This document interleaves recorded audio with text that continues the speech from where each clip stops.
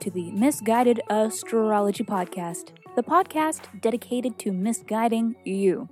I'm your host, Katie, here with your weekly horoscope for the week of August 9th through August 15th, 2021.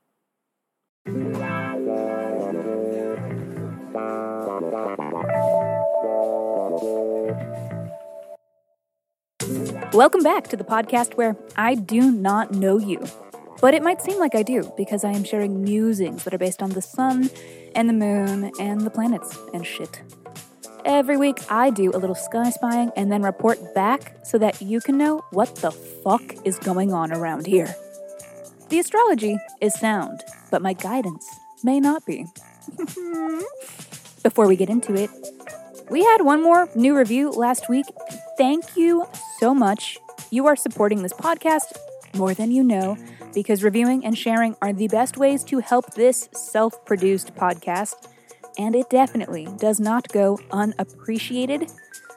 Here is my reminder and humble request to you all listeners that if you write us a review on whatever app you stream your pods from, or if you shout us out on social media, please reach out and let me know, and kindly provide your birth dates, birth date time, and location, so that I can send you a 24-page, in-depth birth chart report. Just email me at misguidedastrology@gmail.com.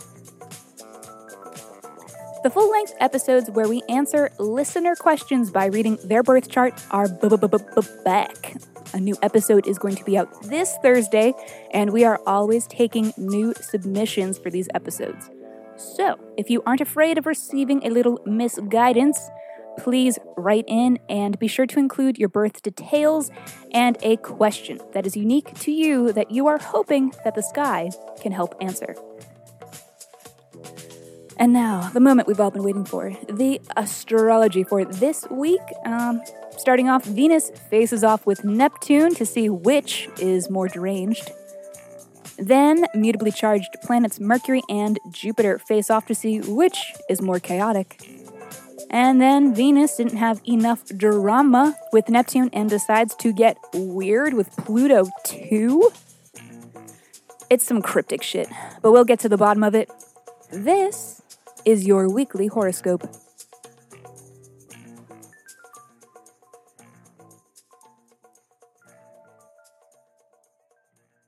Capricorn. Shall we begin on Monday? Venus opposition Neptune.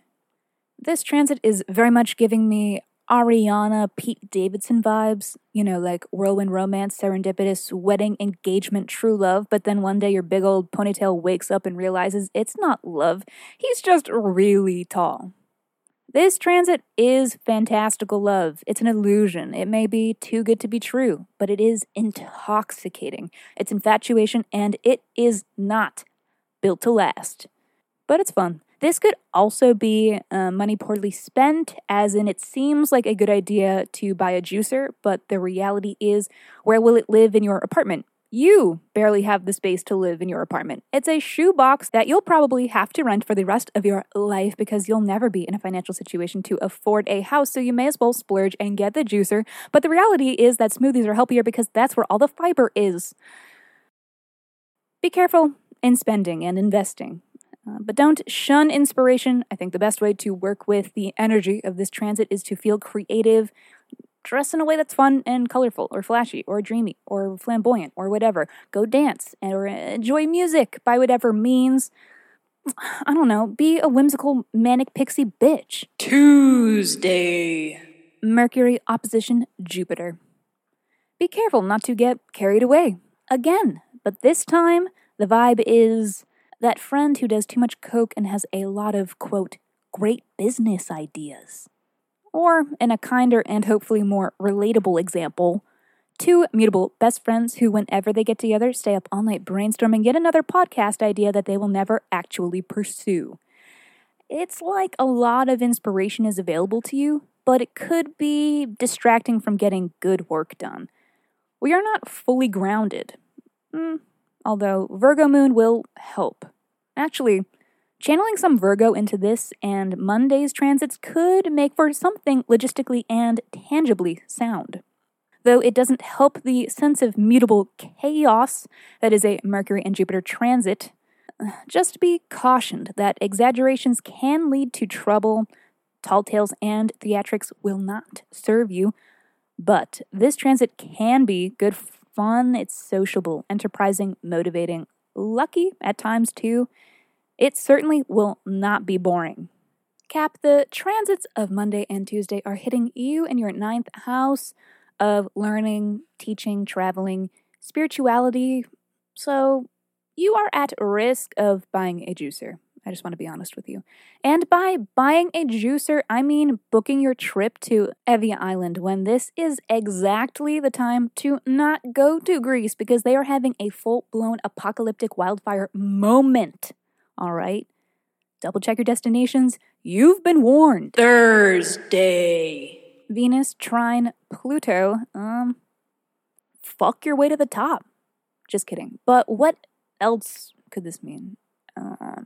Sex is power? Beauty is power? Venus and Pluto. Okay. We are empowered by the support we feel from those who provide us love and affection. Yes. Okay, that is it. Crushed it, but still. A good day to make some money on OnlyFans. Not gonna lie. In addition to this, Mercury enters Virgo, its home sign, and for the duration of its stay here, communications are grounded and reasonable and well-researched. And as for how this affects our today, no matter what your physical needs are, cough, cough, Venus trine Pluto, never forget, use your words. Okay, Capricorn, I see you. Little Miss brushing all the papers off the desk and boning right there at work is my kink person. You raunchy little bitch. Friday. Okay, wasn't done. Saturday. All right, what the fuck? Sunday. Stop. All right, Venus at 29 degrees of Virgo, the Virgin. Love with all the power in your pussy. Alrighty, Capricorn, that is all for this week. Thank you so much for tuning into the Misguided Astrology Podcast. I will see you next Monday.